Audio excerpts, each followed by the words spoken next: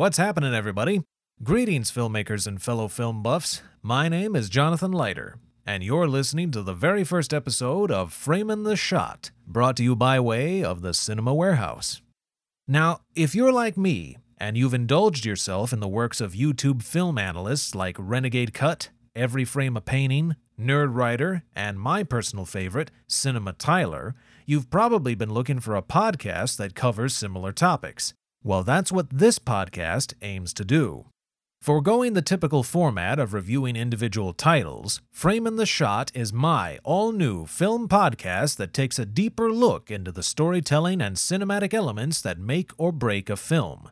Character development, shot design, editing, acting, costuming, set design, story structure, musical composition, even color. All these and more are subjects I'm dying to cover on this show. Subjects I wish I could have learned more about when I was in film school. For today's debut episode, we'll be venturing into the pertinent and pivotal topic of opening sequences, or how can you effectively engage an audience in the first few minutes. Joining me today is my good friend Christopher Horton, an enormous nerd and skillful speaker. Has a bachelor's degree in creative writing, he has been gifted with a lexicon-like brain and a passion for history, and as you'll soon see, he is the ideal person to talk to when you want to discuss anything involving scripting, plot, or character development. So, let's get our focus and roll episode 1. Sound check. I can watch things move on the screen. Woo! So these I'm going to have to boost by 10 at least. Right. But, about an inch away Right. is best for most of it. That, and you're going to have to edit, all of this out. I mean, you could leave it in if you want. That's up to you. Yeah. But, more than likely, people don't want us to talk about the factor of 10. We're not mathematicians or engineers or people who get paid absurd amounts of money for anything. But hey, one day, that's the goal. But so we were discussing the idea of kind of how you open a story, how you open those original things, and I was telling you that my first thoughts, particularly since my experience is kind of more in this format, is to go to television and talk about that for a second.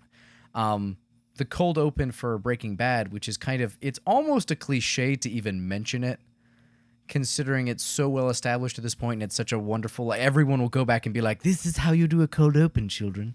Look, this is that wonderful, glorious place where all the cold opens just bound through the fields and everyone gives you Emmys.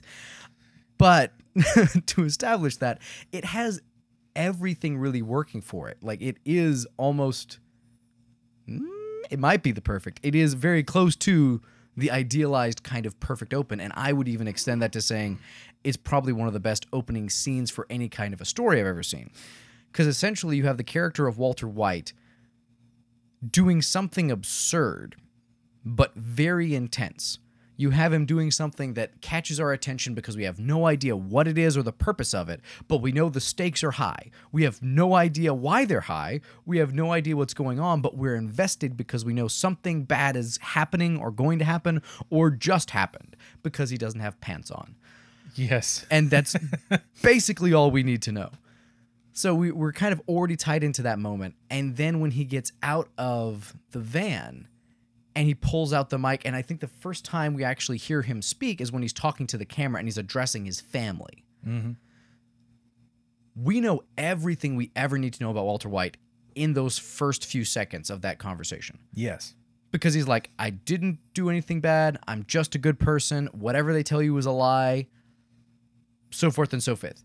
And then we watch him pull out a gun and wait for the cops to show up. We know from that moment that he is overly conscious of what his family thinks about him, about what he thinks about himself, about what society thinks about him, but at the end of the day, he's going to do what he wants to do, and he's going to pull out a gun and use violence and use threat and use his ability to take what he wants rather than any of the systems in place in society to actually give him that. And so, there's really no better way to set up like that character and that story, because that is what we spend the rest of our time with in that entire show, is watching Walter White do that again and again and again and again. What's another good show that does something like that? Well, that you were mentioning that that's like the pinnacle of a cold open. Is that because it's the kind where you show like just before the climax at the head of the episode? Because that's what it's doing. It's showing you just minutes before the climax ahead of time and then replaying it later in sequence. You mean like taking it out of order? Yeah. No, I'm going to say that's not entirely it. Granted, I'm more of a structuralist when it comes to storytelling, like the idea of like things that loop back to each other or things that like are clearly foreshadowing of other things. I just love to death. Reservoir Dogs does this. In the opening scene of Reservoir Dogs, when they're all there before the job and they're all buying breakfast or whatever meal they're buying, one guy doesn't tip.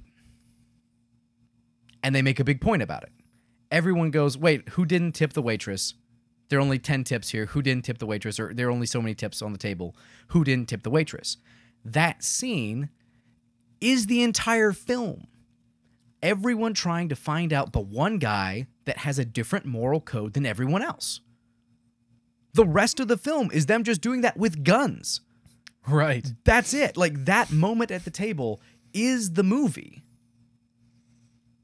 And so I don't think that the reason that is the pinnacle of cold opens, the particular Breaking Bad cold open is that pinnacle, is because they skipped to the climax and then brought us back to the beginning. I think it's because it takes the entire show, which is this average, ordinary person way over their head because actually deep down inside they're not a great person, and they are willing to use that to get what they want, is like pushed to that extreme. All of that is present. Yeah. And so I think that's why it's a great cold open, not just because they skipped forward into a more climactic moment. If they'd done something like that, if they'd just taken those same kind of elements and put it into a different like scene, they just redone it, I think we would have had a great cold open. I don't think it would have been the same great cold open, but I think we could have had a great cold open. But basically, I think that the essential nature of trying to set up your story is being able to, in a very short period of time, establish what your story is, where it's going, and why. Like, there's the concept of a slug line, which is like 2-3 sentences, explain your story. There was a TV show on Netflix I've been watching a little bit of called Love, Death, and Robots. And I read one of the episode descriptions. I was like, that's great. What a great little episode description. One of it was like mercenaries and an archaeologist fight against vampires with cats. And I'm like, all right, cool. I'm down. I don't know what this is. I don't care. Let's go watch it. Another one was like two supernatural soldiers, or was it like deep in Afghanistan, two supernatural soldiers must fight against their own kind. And you're like, okay, cool. I know exactly what to expect from this. We're in Afghanistan, so like the U.S., Afghanis, like we have some terrorist elements thrown in. We have like who knows what's going on, and we have supernatural. I don't need to know anything more than that. I have the general picture of the story in my head. Everything else is just the details that people will sprinkle onto it. That's kind of what you're doing in an opening scene, is you're giving those kinds of moments without explaining them. You're letting the audience kind of encounter these things that tell them what the show is going to be without being like, hey guys, the show is going to be this one thing. And by the way, if you can't hear that on the mic, I'm super sorry. I'm whispering for dramatic effect, and it's hilarious for everyone who can see me doing it. I'm also looking at the computer monitor while I'm apologizing because that's where I'm picturing the audience. So I apologize for that as well. But yeah, what do you think? You are much more film-oriented than I am. I am much more TV. What, in your opinion, is kind of a great opening scene? I guess that goes into the... I came up with 3 requirements for an opening film scene. Mm-hmm. Now, of course, you made it much more clear to me that opening scenes, and I for the life of me, I can't remember any specifically, mm-hmm. but where it is in one scene or one moment, you are boiling down the rest of the film Right. in that. I think my ideas of what a good opening scene is relate to tone, setting, and energy. But you also get an introduction to at least one character. And maybe that scene with that one character not only informs you about them, but informs you about, how they'll behave the rest of the film and how they might make decisions. Right. But not necessarily this is a microcosm of the entire plot in one moment. Right.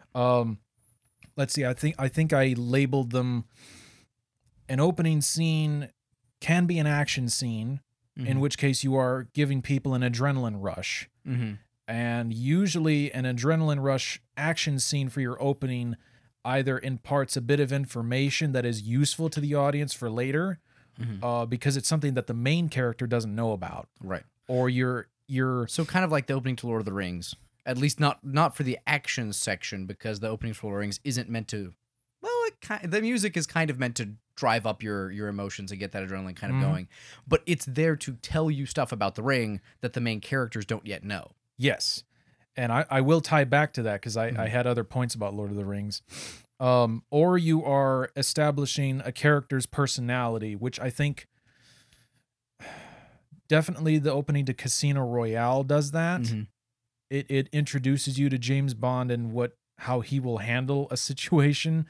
And I think the other Daniel Craig films do the exact same thing, but I think at least the second film, Quantum of Solace, imparts a bit of information before the title starts. I forget what Skyfall does in the opening. Oh, he's being chased on the train and he gets shot and falls off. So that's establishing that someone they wanted to kill him and get him out of commission, but it turns out he's all right afterwards. And I don't think the Sean Connery films opened with a scene. I think they just went right into the titles and then began the film. Right. Because that's how you had to do things back then. You always had to start with titles up until the 70s when Star Wars came out, and then George Lucas went against tradition and started with just the title card and moved on. For someone who's not reviled is the wrong word, but someone who is not necessarily like appreciated as a great director, we talk about George Lucas a lot. Yes, we do. Like, it's surprising how often we're like, oh yeah, and George Lucas did this one thing, and oh yeah, and then George Lucas came by and was like, let's try it all differently, and we're like, cool, let's do that. And then we come back to the prequels and we're like, George Lucas, go burn in hell forever. Except he still had many good ideas for the TV series. He went further than his films and made the TV series rather good, but he also got Dave Filoni on board. Right. And Dave says he learned everything from George. And I'm really excited to see The Mandalorian, Yes. which also has Dave Filoni. I'm so helping glad they form that. gave him a shot on live action. I really am interested to see, first of all, what's his name? Prince Oberyn from Game of Thrones. His real name is something very interesting that I just can't remember because I just don't care. Love him to death. I actually really enjoy him as an actor, and I'm really looking forward to seeing what he can do because, like, some of the things he's done since he died in Game of Thrones haven't been really, like, in my opinion, like the best offering from his skills. And so I've been sort of like, oh yeah, I would really like to see what you could do with given that space. And so I'm hoping The Mandalorian will kind of give him that. But So he's going to be the Mandalorian? I believe so. As far as I'm aware, which isn't super far, I believe he is. That actually leads me to an interesting thought I just had about other ways to kind of tease information to your audience or set up expectations or tone. Like, I just watched a TV show on Netflix called Kingdom, which is a Korean drama, so automatically hate me for that. But it was called Kingdom. It's a 6-episode series, and it's about zombies in feudal Korea. And the credit sequence, which they do have, is nothing but this death ritual where they're like performing acupuncture on this individual, and like you have all these incenses and all these different things, and it seems like just a very standard kind of like funerary practice, except there are weird elements to it that seem off, and you're not entirely sure why or what's going on, because, you know, just from my cultural context, I'm not completely and totally intimately familiar with Korean funerary rites. But there are a few different things that you're like, I'm pretty sure you don't do that. That's pretty weird. Come to find out, and granted, I'm not trying to spoil this for any of the people on this monitor that I'm now looking at about the show, but you come to find out that that was basically the process by which they brought the king of the country back as a zombie so they could pretend he was alive long enough for them to produce a male heir to oust the crown prince.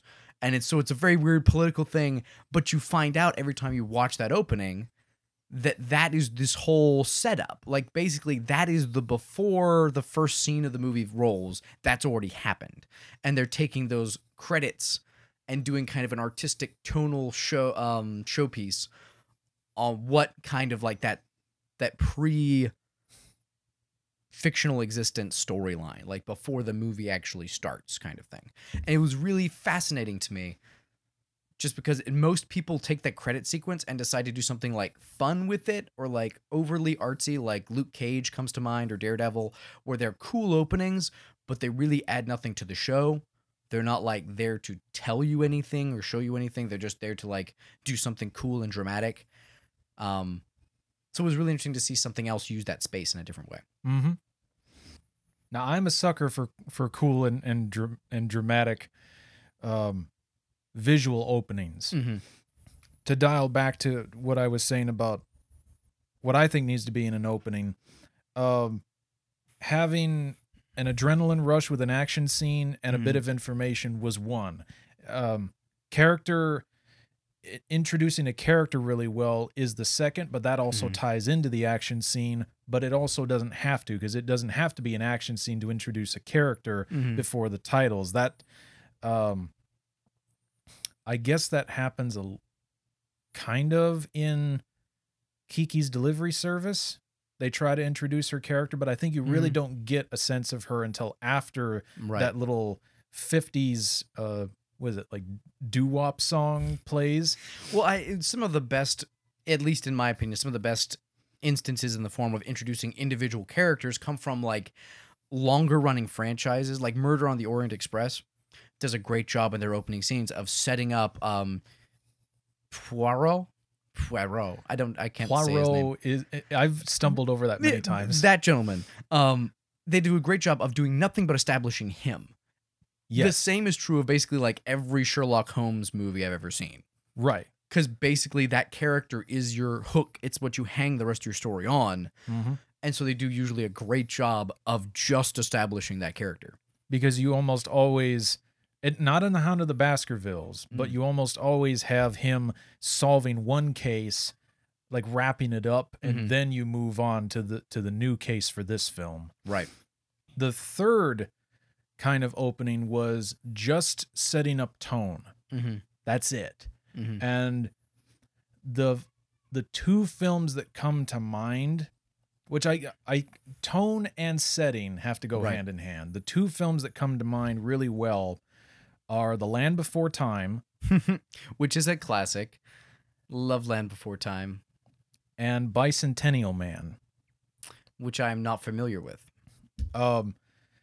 Bicentennial Man, I don't know how well it's liked by people. I think it sits in the middle, but it's a film that really works for me because, I mean, when I watched Brave Little Toaster the last time, that was many years ago now, but I watched it in sophomore year of college because I hadn't 6 years up to that point.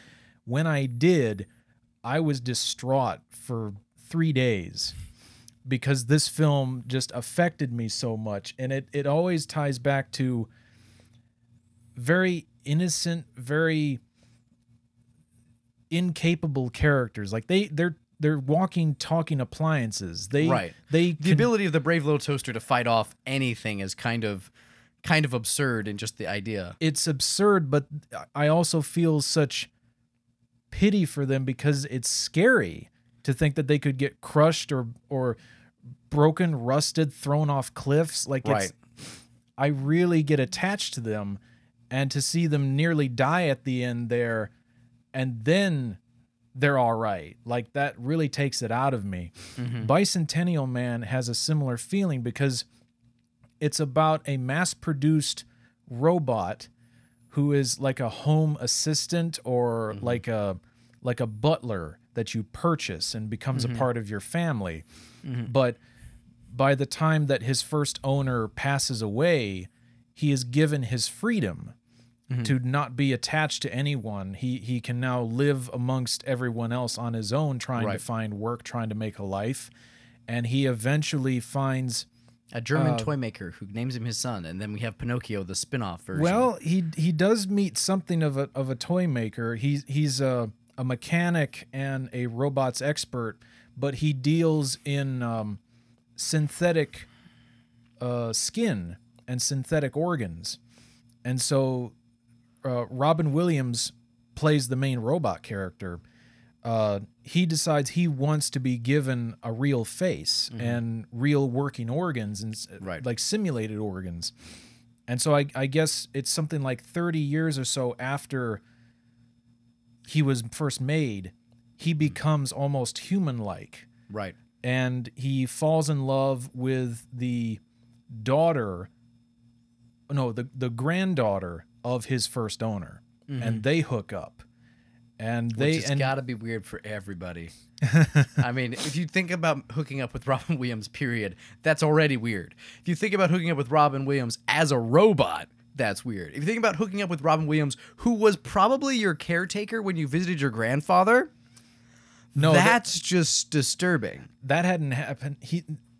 That hadn't happened yet. He left when his owner's daughter was still a little kid. And so he hadn't met up with the family in many years. So it's not super creepy. not as much. Gotcha. I think there was a period of like 15, 20 years where he wasn't in much contact with them. But his owner dies. His owner's daughter dies. He's there for her on her deathbed. And then at the very end of the film, like near the end of the film, Robin's character is appealing to a government body for citizenship to gain a legal sense of humanity. Yeah. Like you are classified as a human being because you have met all these criteria. And on his deathbed, he is granted full humanity by the legal system. And he's even in his deathbed with his wife, who is the granddaughter of his former owner. And so every time I get to that final scene, it really gets to me because this is a character who was crafted by man and lives 200 years and dies as a human. Like that journey is miraculous to me. And so to reach back to openings, you cannot show this man's death until you show his birth. So we see in the opening credits the manufacture process of every part of this robot character. Right. Put to some of the most whimsical and heart-tugging music I've heard from composer James Horner, who of course also did The Land Before Time. Of So course. you have two miraculous themes, but The Land Before Time is more thunderous and epic rather than like twinkly and tiny, and the Bicentennial Man has this tempo. Land Before Time is really the story about it's a story that like history has forgotten. The whole point of it is kind of it's a small little story in a much wider world that never will really ever appreciate it. Right. Which is kind of what you're talking about with those smaller sounds, those kind of like I'm not a musician. But like the bells and the sounds of like wind chimes and things like that. I'm Yes. picturing it in my head, but I can't really describe it well. The Land Before Time theme, or the opening theme, starts out with low I want to say French horns, starting out with murky water and showing tiny little creatures, and it slowly pans over and fades into bigger and bigger creatures until you see the brachiosauruses, and that's when the French horns really blast out. Right. In Bicentennial Man, you have pistons and gears mixed in with a clanky tempo to mimic the factory sounds. Right, sort of like a working song. Right. With piano.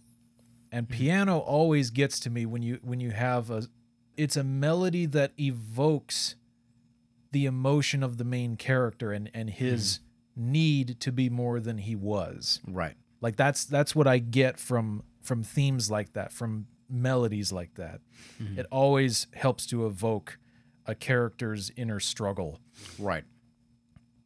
Opening titles and themes, there were a few others that I had where you don't have an opening scene, but you just start with the title. And I realized that there were two films that I could compare directly together because they almost do the same thing. And that is the original Star Wars and Krull. The Krull classic. Why wouldn't we? Did you go watch that in theaters when they did the Fathom release for the Mystery Science Theater? No, I actually didn't. I've never managed to make it through the whole film, but I should. I forgot they did that. I need to see if they released it. You should go watch it. I did not watch it in theaters. From the parts of it that I have seen since, it's great. Krull is not great, but the Mystery Science Theater of Krull is great. Yeah. So what you have there with the original Star Wars, I just saw a video from a YouTube channel called Hack Fraud Media, and it was basically the son of Plinkett. He tried to mimic the same voice, and he tried to do his Mr. Plinkett. Right. Yeah. He did his own review of The Force Awakens because he felt Plinkett didn't do a great job with that, not like his older reviews. And I feel like that's kind of true because he harped on so many other things and then finally talked about the new movie rather than nitpicking about everything like he did before. So this guy did a wonderful job, and his voice of Plinkett actually gets better once he does The Last Jedi. But in The Force Awakens, he points out that right from the get-go, The Force Awakens loses a bit of charm because it just starts with that ominous Lucasfilm logo and no 20th Century Fox logo. Now, obviously, you wouldn't have the 20th Century Fox logo, but he points out that when John Williams was writing the score for the original Star Wars, he was the one who brought back the 20th Century Fox theme because they hadn't been using it for like 40 years. So he brought it back from 1933, recomposed it, and once that plays, you have the blue text where everything cuts to black, silence, and then the Star Wars logo blasts from your face into the distance, and the fanfare for the logo and the Star Wars theme are in the same key. Right. So you have that, you have the horns, silence, anticipation, blam. Here's the horns again, same key. So you are instilling a sense of excitement and anticipation in your audience before you get the film going. The new movie loses that because it just starts on black. And he was saying, well, why not have something like the Disney logo up there, but designed for the Star Wars brand and have a new theme that's not the Disney theme that they're using now, but something that evokes what used to be there. Because even on the soundtrack, and even when they play it in concert, they play the 20th Century Fox theme before the Star Wars theme almost every time. It's just part of the music now. Right. But once you get past that, then you get to the title crawl. And normally, and because it was done so many times afterward, you'd think it would be narrated. You would have a narrator telling you all this exposition, but he decided, I'll do a title crawl and I'll have people read this before we move on. But once that goes away, then it pans down and we immediately dive into an action moment with that giant Star Destroyer coming over, and you instill in the audience a sense of awe. Mm-hmm. You establish the major powers at play, Mm-hmm. and you prove to everyone that you've got something special to offer them with the visual effects that will be peppered throughout this experience. You are taking this extremely seriously. This is not your mom and dad's Flash Gordon. This is the Right. next level. Right. So then, of course, you have all of your copycats, all of your Star Wars impersonators and fantasy films that want to take little bits and pieces of that. Mm-hmm. So I think Krull was, I want to say 85, 84 or 85. Most of those fantasy films are between 83 and 86, with some of them even earlier. Mm-hmm. Because Excalibur was 1980. Legend was 85. Neverending Story was 84. So when that film starts, Mm-hmm. it's a little bit like Labyrinth, because Labyrinth is iffy. I'm a little iffy on how that starts, because that's mostly just a This is Labyrinth by Del Toro, or is this no. a separate This is Labyrinth? the Jim Henson Labyrinth. Oh, okay, gotcha. Yeah. You start that movie off with a CGI owl that Mm-hmm. flutters past the screen, and I think there's a mirror effect where it flies into itself and it kind of fractures. Hmm. But you have the David Bowie song playing over that, and that's okay. Mm-hmm. But it's not as great of an opening as it could be. But I think it's one of those openings where we just want to set you up with a good piece of music. We just want to show you the titles. We don't want to show you anything exciting until later. right. And sometimes that's all right. And I think for me, that's one of the films where, okay, we'll just go basic for this. But Krull is a film that it's odd because you have another piece of music by James Horner. Mm-hmm. And this is one of those films where he started with Battle Beyond the Stars. He did the theme music for that. And that was partially, from what I can tell, it was partially inspired by the music of Jerry Goldsmith for the Star Trek motion picture. And of course, James then did Star Trek II. Mm. And the way that he composed Star Trek II is almost the exact same motifs and riffs and style of using his horn section that he used for 4 other films after that. And we don't judge him for how he used his horn section. That is every person's individual choice, and we allow them to do that. We don't judge. We are very open-minded.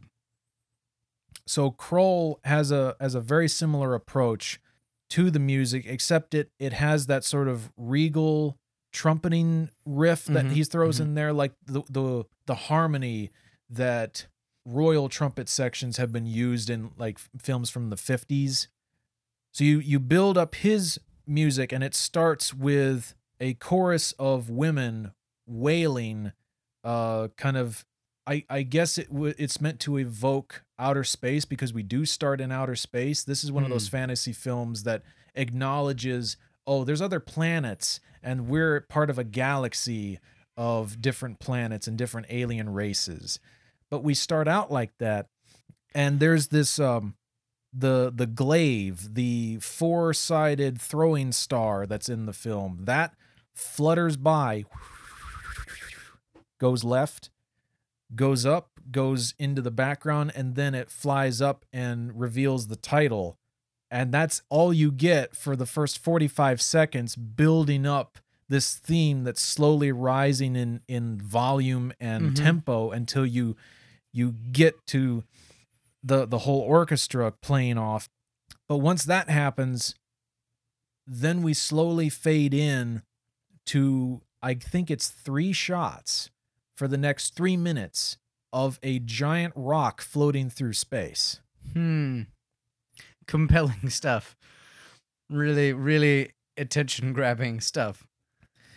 And my big problem with how they handled it was, you have this incredible theme, this wondrous, beautiful theme that should be accompanied by much better visuals than this, because you're for 3 minutes you're just watching a giant mountain of rock, a floating alien fortress floating through space at 5 miles an hour Right. in 3 shots. You know, it's not even from an epic shot. You're looking at it coming forward towards you, then at a 45-degree angle to a vanishing point off center, and then you're watching, you're slowly rotating around it, I think. Uh-huh. But that ain't no Star Destroyer shot. Right. Right. There's no real establishment of scale. Mhm. There's no establishment of what this gigantic thing is meant to be until it lands on Earth and you realize, oh, this is some sort of strange mythical alien mountain fortress that lands on not Earth. Like, it's such a Classic weird... Not Earth. I love Not Earth. It's my favorite place to go visit on a vacation. I love not Niagara Falls. It's maybe my favorite part. You get there and you're like, ooh, it's falling up. It's the best. That opening doesn't quite understand what it's doing with itself. It's trying to imitate Star Wars in little bits, but it's not really establishing anything for the rest of the film. It's not establishing any theme. It's not establishing any relationships. It's not establishing setting, because we don't even see where we are until after this giant mountain lands. Right.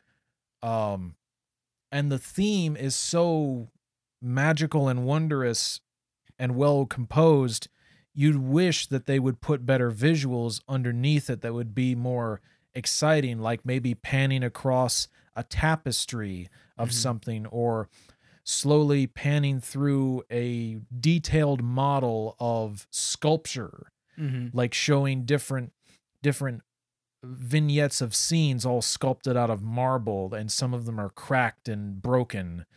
Something creative like that. Or maybe like the opening of The Last Starfighter, we're floating past planets and into a warp tunnel, and here's the credits, you know. And Last Starfighter, also a great movie.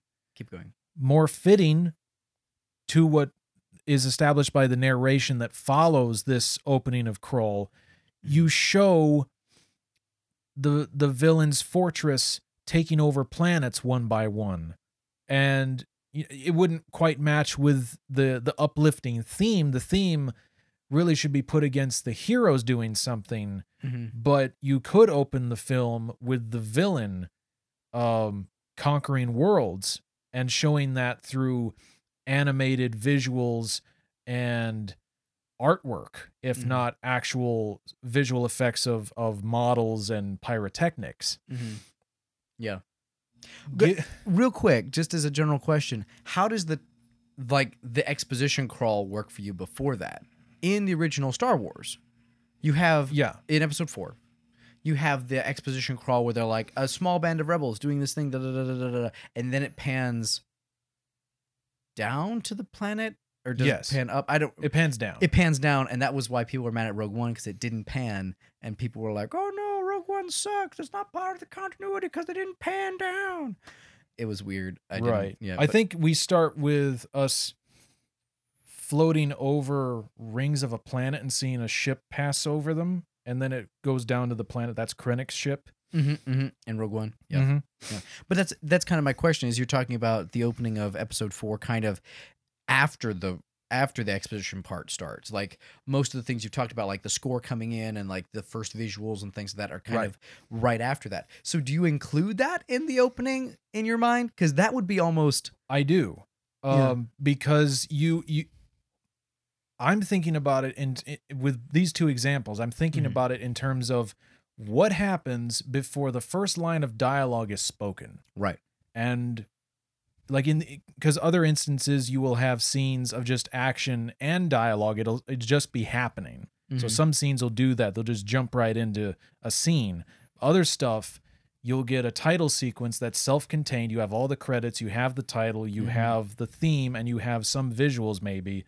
It's boxed off. But Star Wars, it's continuous because the star field is always there. Right. So the titles come in, the crawl comes in, it fades off, you pan down, and we're still going. Right. So I do kind of tie that in that instance because it's all self-contained before we cut inside the Tantive 4 and C-3PO starts talking.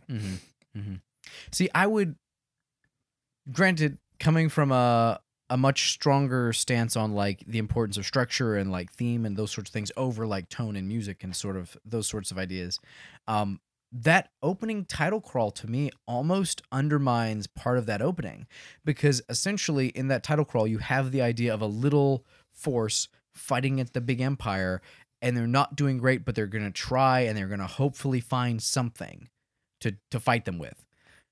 And then you go to an immediate representation of that in symbol of the small ship running away from the big ship. Yes. It's so to probably some not- degree, like, to me, it sort of feels like one undercuts the other. Either the title crawl is sufficient to set up that theme, or the visual image is, but putting one just before the other kind of weakens both. It might waste a little time. Mm-hmm. I don't think it weakens anything, but it's probably unnecessary for the first film. I think by the second film, does it feel more necessary because time has passed? For the title crawl? Yeah. I don't know. I feel like the title crawl probably makes the most sense in the first one because it's establishing the rest of the world. You know, that's the part that lets our dear friend George Lucas, who we've talked about several times, kind of skip over some things that normally you'd have to confront. Because basically he goes through and is like, here are the players, here's what's going on, now let's get straight to people shooting each other with big ships. So now you're saying it does serve a purpose. Oh, no, it does serve a purpose. My point is that the purpose is to establish the universe. Right. Which is the same purpose that the ships are serving. Yes. The only difference is that the title sequence is the only part of it that I say is like completely, that's non-derivative, that's not like just reiterating what's about to happen, is the place names. That's like, probably true we because hear- Darth Vader tells you about the plans that were stolen. Right. In almost the same way. Right. And he confronts Princess Leia about it. He talks to his own guys and her about it. So we're made very clear that plans have been stolen. They're sequestered somewhere. We see Leia put those into R2, and we learn that that's what they were later. Right. So yeah, the title crawl probably is very redundant. Right. And that's the part where, like, looking at it from an editorial standpoint, it's kind of like, okay, cool. What is completely essential about this part of it that keeps me from just cutting it out for the sake of cutting it out? And the part of it that is the fact that, one, you're setting up the fact that the rebels have won. You know, like there's that opening, like the rebels having just won one time did this thing. We're like, okay, cool. They're not just like there's a chance they're fighting. Mm-hmm. There's an actual conflict. It's not just one little group being like, yeah, we're gonna fight you, we're so mad. You know, it's actually a group fighting. That's necessary because it helps set up the themes and the point. Like, instead of the, you know, Darth Vader having to be like, Ah, you all won the one time. Oh, curses. Now we have to go and find the thing you stole. Right. or you're like, oh yeah, when he's like, find the thing they stole, we're like, cool, yes, we're on board. They stole the thing. We all know this. Well, we get a little bit of that in the Death Star meeting room, Right. which I think is a half hour into the film or more. Yeah. Yeah. But that's also folded into some characterization, if I remember it correctly, Yeah. which I probably don't.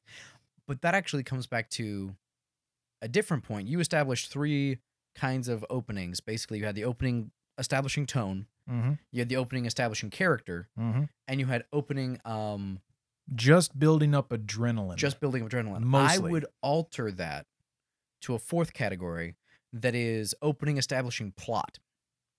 Let's see if I can think of a good example for this. Hunt for Red October, maybe. There are a couple movies that are like plot heavy, plot centric. Actually, no, Lord of the Rings. Lord of the Rings is a wonderful example of this. The opening of Lord of the Rings has nothing to do with any of the main characters. No. Period. It has nothing to do with the tone of the movie.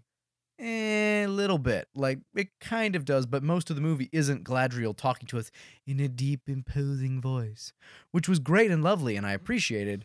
I think you're mostly getting setting, you're getting scope there, but you aren't necessarily getting tone. But you're getting the plot. Because the whole point is we have a MacGuffin that we must take to a place and destroy. Mm-hmm. And that's what they do for the next 3 movies. Right. And that's your yes, you're right, because I said action sequence that imparts some information, but those should probably be separate. Because I think opening a film with an action scene that does nothing more than have action is wasteful. It needs to have a character introduction, or it needs to impart a bit of information. If it doesn't, it's just kind of there. Mm-hmm. So you're right. There should be a 4th category where it's mostly establishing plot. And I will point out they do definitely have a lot of action in that opening. They do. You know, because we see the orcs and the elves all killing each other, and it's glorious and great. But that's really not like the feeling of the first movie. The first movie isn't really about the great epic battles yet. We're not quite to that. That's, you know, to Two Towers and Return of the King. But yeah, I think that's really kind of a good opening is defined by what you're trying to achieve. You're trying to get an audience to connect with the story you're telling them. You're trying to take them somewhere. And basically, the machine that you're using to take them places are usually one of those 4 things. Yes. Right. And I was even thinking it needs to be any 2 together, because if it's not doing any 2, then it's less than it could be. The 3rd was tone and setting, because I think tone and setting go hand in hand. You can't necessarily establish tone unless you establish setting, except Bicentennial Man was more tone and a bit of backstory. So I we have tone, we have plot, we have character, and then we have plot, character, and just imparting a tiny bit of information through an action scene. Just a little nugget of information useful for later. It's not necessarily more plot, like a Phantom setup, like where you're just you're like setting up a thing. Right. It's more or less what you're talking about in TV shows, where you have that opening 2 or 3 minutes where you're just hooking the audience for the rest of the film, and then the titles start. Right. I would maybe, and this I guess would be more true for like drama, but there's also theme. Like this was my general point, my overarching point. Whether or not you have a good opening is whether or not you are clearly setting the expectations of the audience and engaging their interest in that setup. Mm-hmm. You know, like North and South, the TV show on, I believe you can also watch it on Netflix, because Netflix is great until they start making us pay more money, and then we're all going to hate them. But it's an English drama. It's about class, and it's about girl who likes guy who is, you know, surly, or surly guy who likes girl who is too stuck up to like him. It's that kind of a thing.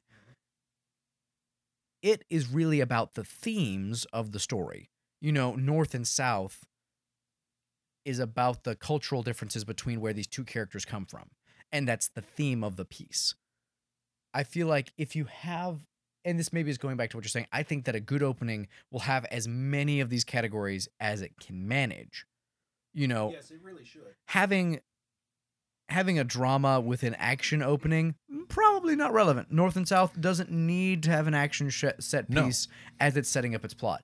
But having character moments in the midst of your tone and your theme setup, those things are almost integral to each other. Like, you can do them without each other to some degree, but it's very hard to have a meaningful character moment that doesn't relate to your theme. Right. Because if it doesn't, this was an interesting point. I watched a video the other day discussing recurring motifs in Hamilton, the musical.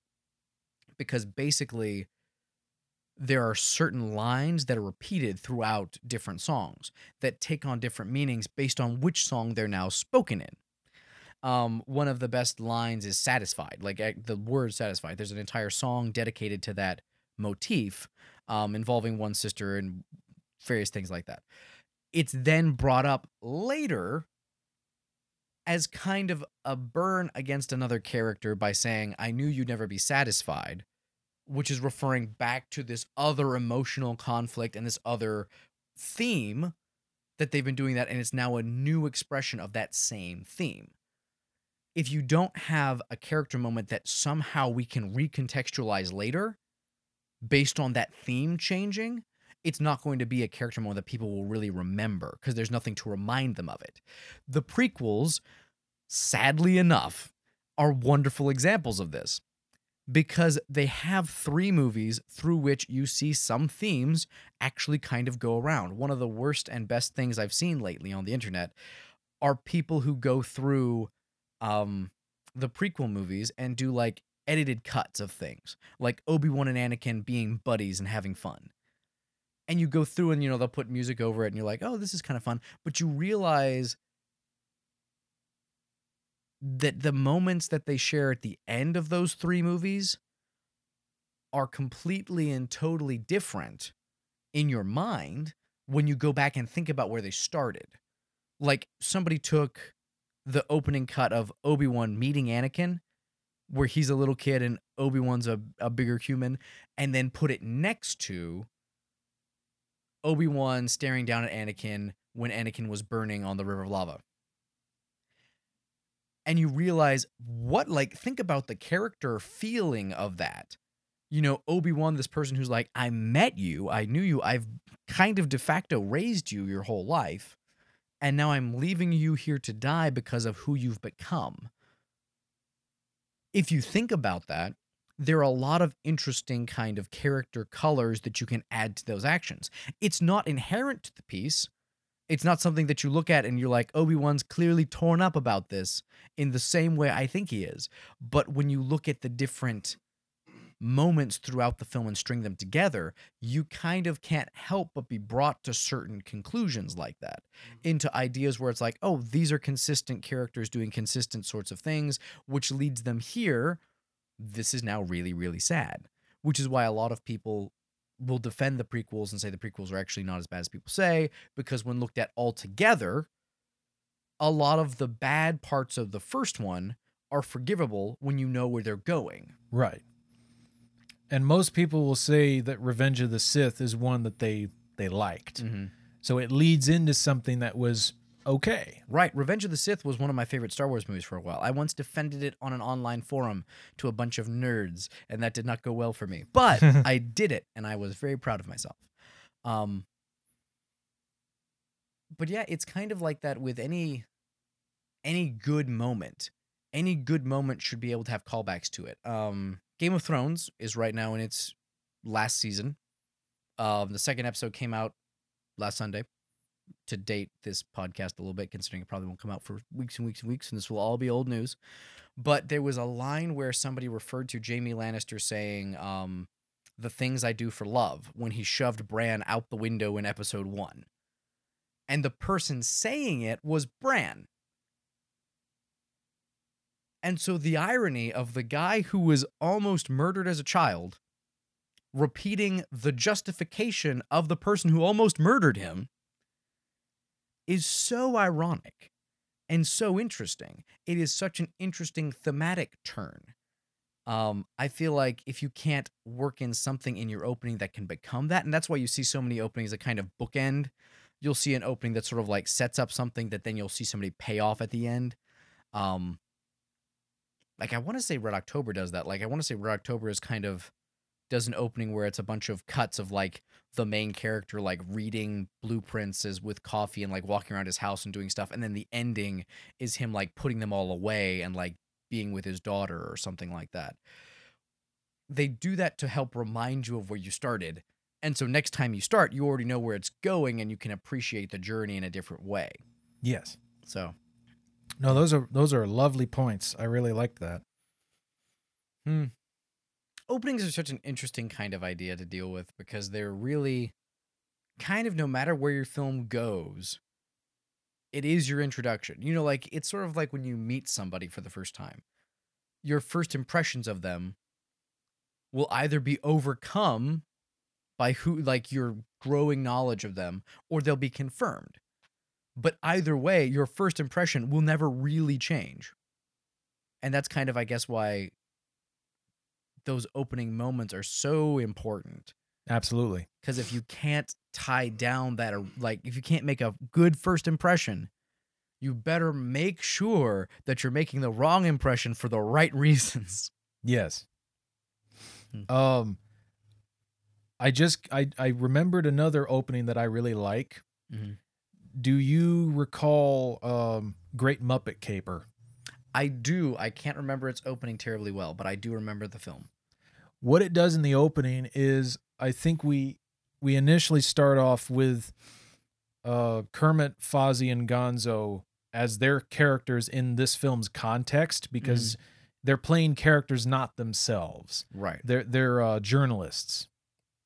So it starts off with them in a hot air balloon, and they just play this slow melodic string music that evokes later themes in the soundtrack. Mm-hmm. And you're seeing this hot air balloon float by in different spots on the screen with the titles fading in slowly, and them, once in a while chiming in with dialogue.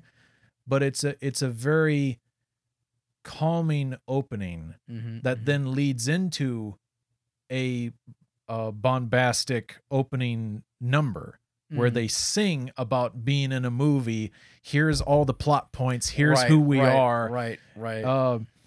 We're going to get this started. Anybody else want to join in? Here's all the cameos. Right. Here's some of the cameos. Here's some of the supporting cast. It's a very meta opening theme, and they even have the opening throwaway song. line. Like the whole film is very meta, but they have the throwaway line where the villain is like, "Why am I doing this? Because I'm a villain. It's plain and simple." And I'm like, "Yes, thank you, sir. Good job. Right. I'm proud of you."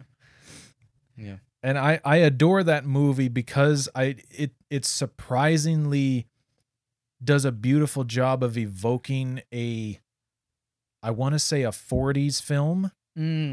It evokes the tone. It does the song, the musical numbers extremely well. Right. It takes itself very seriously, except when it wants to make a joke. It kind of it bounces back and forth so well because the main characters are all puppets. That's a different episode we should do. We need to do an episode on Taika Waititi and his treatment of humor and drama, and kind of how he combines and pairs the two, because that's a very interesting theme to me, and I love a lot of his work. And my brother doesn't, but who cares about my brother? I mean, my mom does, but it's about what that is. You like ribbing on your brother? I do, but mainly because I love him dearly, and he just has a hard time. He just has a hard time. That's about that. Yeah. I guess with the Great Muppet Caper, it's a 2-part opening, because you have the opening credits and then the musical number doesn't have any credits. Right. And it blatantly, through exposition in the entire song, explains the film for you. Before that, you're setting, I think it does exactly what I just said. You're writing that line of the serious and the comedic. So that's what the opening does. It starts out serious and calming with these titles slowly fading in and out, just kind of waving in the breeze, go with the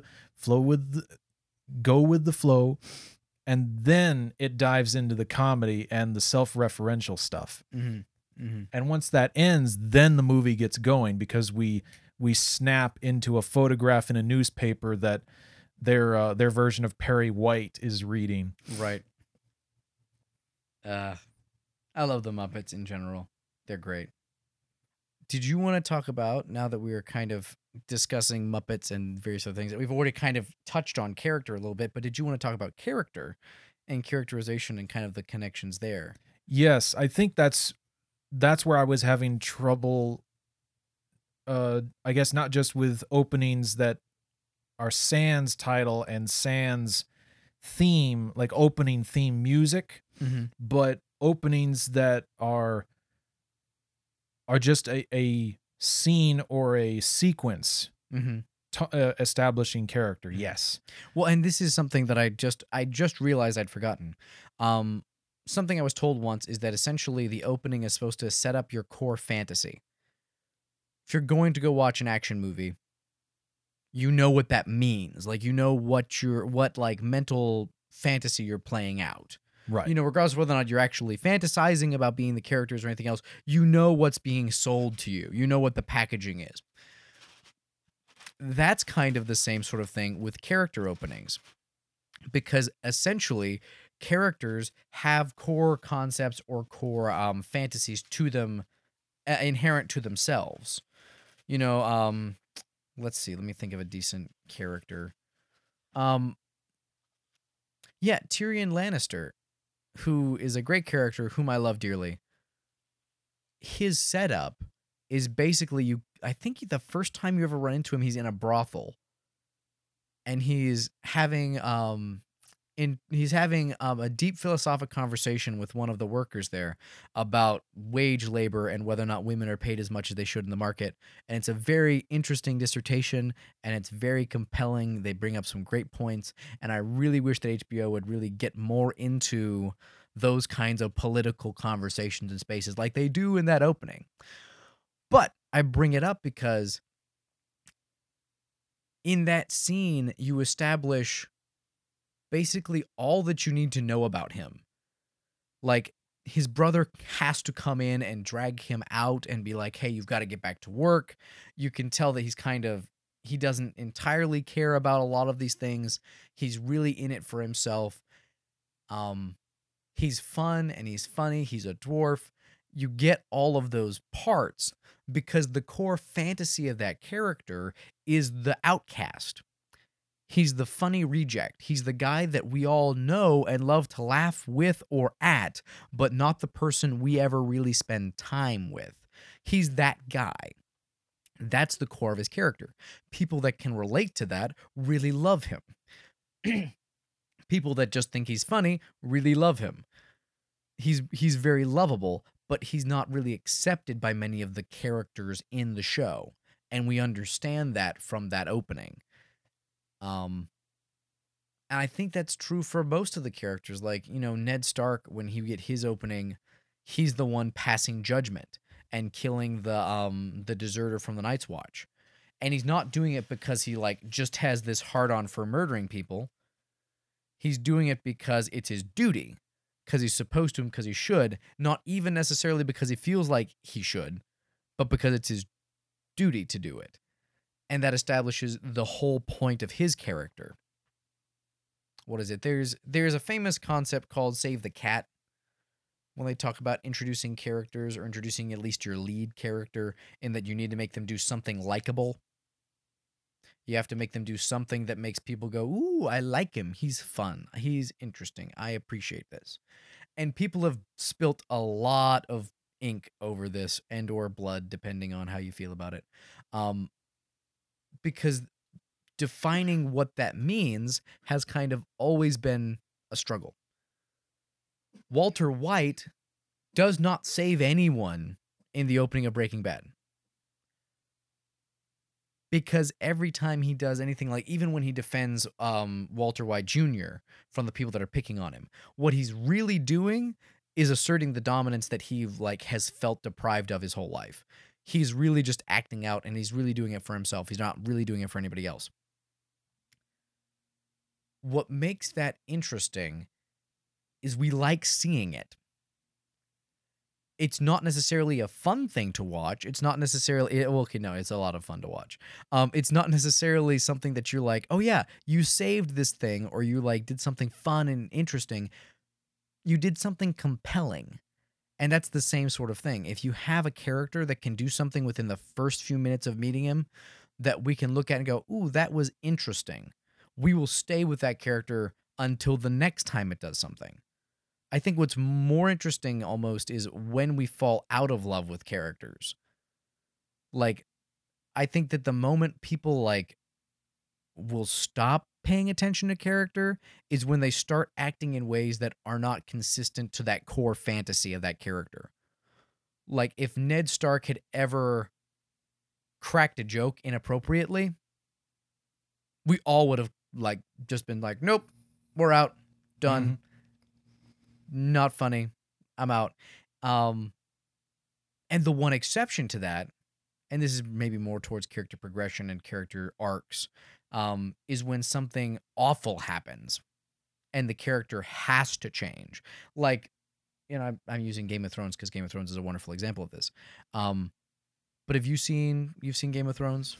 I tried watching the original first two episodes. I gave up after that. Yeah, no, that's entirely fair. If you can't get into it, it's not something I recommend to people generally. It's not like, oh yeah, like go watch this thing.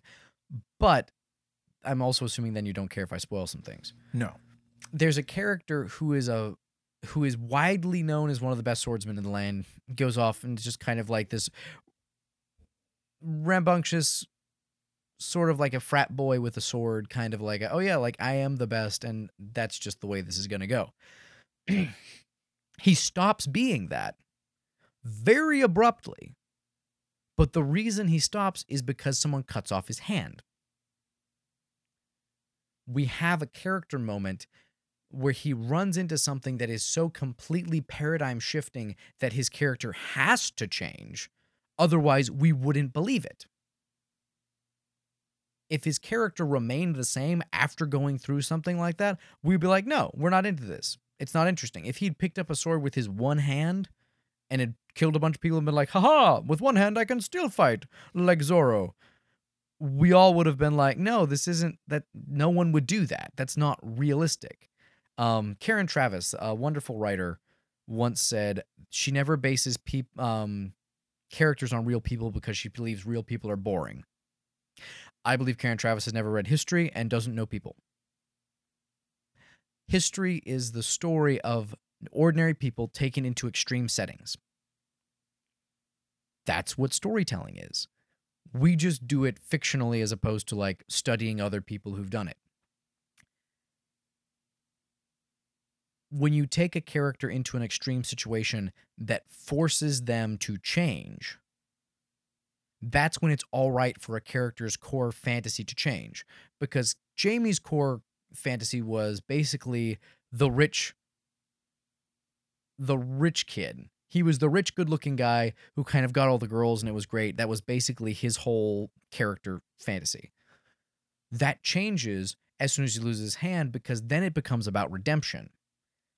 It goes from how do you take this person who is basically completely awful and take them to this place where they're actually decent and a good person? What does it take to get there? How does that work out in that person's life? And that's the part of it that's really cool for him. You can't just do it.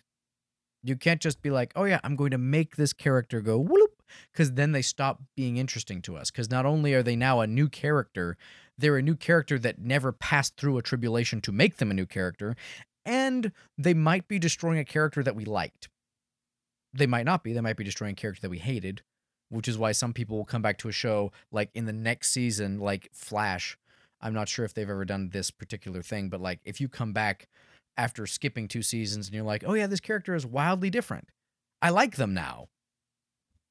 There you go. You can do that. That can happen.